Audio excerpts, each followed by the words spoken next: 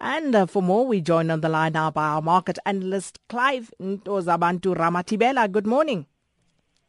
Hello, no. Atletico Madrid, halala. Yeah, rub it in. Rub it I'm in. sorry, man, it's exciting. I'm sorry. Yeah. Many people very unhappy this morning, Barcelona fans, No. but we shan't say much about that. Now, Clive, emerging markets, we spoke about this yesterday, very upbeat, and then currencies fell for the first time in 6 days as Singapore surprised markets by easing monetary policy. Yeah, just as we were getting excited. You know, this is really, really upsetting. But anyway, just getting back into it, we started seeing this early hours of this morning. Like, you know, we had some data come out of some of the Asian countries, and it was not convincing, unfortunately, especially numbers that came out of Japan relating, obviously, to their export numbers. Despite the fact that they were positive, the yen did strengthen. Obviously, when it does, an expectation is that it will hurt the export numbers because they rely on the weaker yen for them to advance. And so that was a bit of a problem for them since early hours of this morning. We look at the Monetary Authority of Singapore as well. They're trying to do some easing, and that obviously brought back speculation that some of the other Asian markets might start to do the same as well. So that's really the reason behind this rather disappointing fall of the emerging currency markets. What is interesting, second, is that Iran still remains firm despite what's happening in the rest of the emerging markets, and we hope that it will continue to do so throughout the rest of the week as well. And just looking at what's happening in Australia, seems the federal government's debt pile is set to increase there, and without any real measures in sight to boost revenue. Guess who said that? The last people you expect, Sakina. The moody people. They're in the bad mood again. These people. Anyway, Sakina, they're saying that the spending cuts that were said to be outlined in the May budget may be modest, and in actual fact, it will not help the Australian revenue.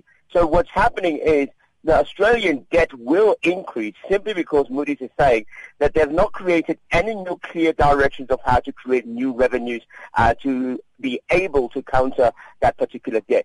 What was interesting as well to hear is that we know that Australia has a favorable fiscal matrix relative to its AAA rated peers. But Australia has had a prolonged and a marked increase in government debt over the past decade. And for this particular reason, Moody's feels that they will not be able to sustain that for a long time. And that is why they believe that the debt will still continue to increase, unless maybe they do some stimulus measures. But that's not necessary because the economy is growing, even though it's not as great and booming, but the economy is booming. The other thing that came out yesterday is that the jobs numbers came in, the unemployment rate fell to 5.7%, creating about 26,000 jobs, which was which there were a lot of commentators were expecting to see an increment of only 22,000. So larger numbers than expected, and that sort of bolstered them a little bit.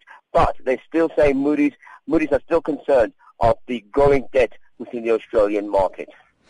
It is, of course, a Thursday today, and we have an investment theme, and we're looking at Britain's biggest steelworks plant at Port Talbot, and government has resisted calls from unions and opposition politicians to nationalize this plant. I didn't know there's anywhere else where the discussion of nationalization takes place. I thought only South Africa where we have that kind of argument. But anyway, here's the point. The point is, this Port Talbot is actually suffering a lot, Sakina. A steelmaker, the giant, is not doing as well as it has done. We know that the commodity prices have hurt production as well. But not only that, the other thing that's making it very difficult is the fact that, as the CEO mentioned, the dumping, as you call it, and I'm now paraphrasing, the dumping of Chinese metal has created, or Chinese steel, cheap steel, has made it very difficult for them to be profitable. So what's happening is because of the Chinese entering that market and creating an unmeasurable amount of disabling the pricing in terms of the steel, they have not been able to be competitive. They've become even more expensive because their production levels have gone up, and so it's hard for them to actually sell onto the market, and they're blaming the Chinese with their cheap steel that's creating this. It's actually a very serious thing because it actually will kill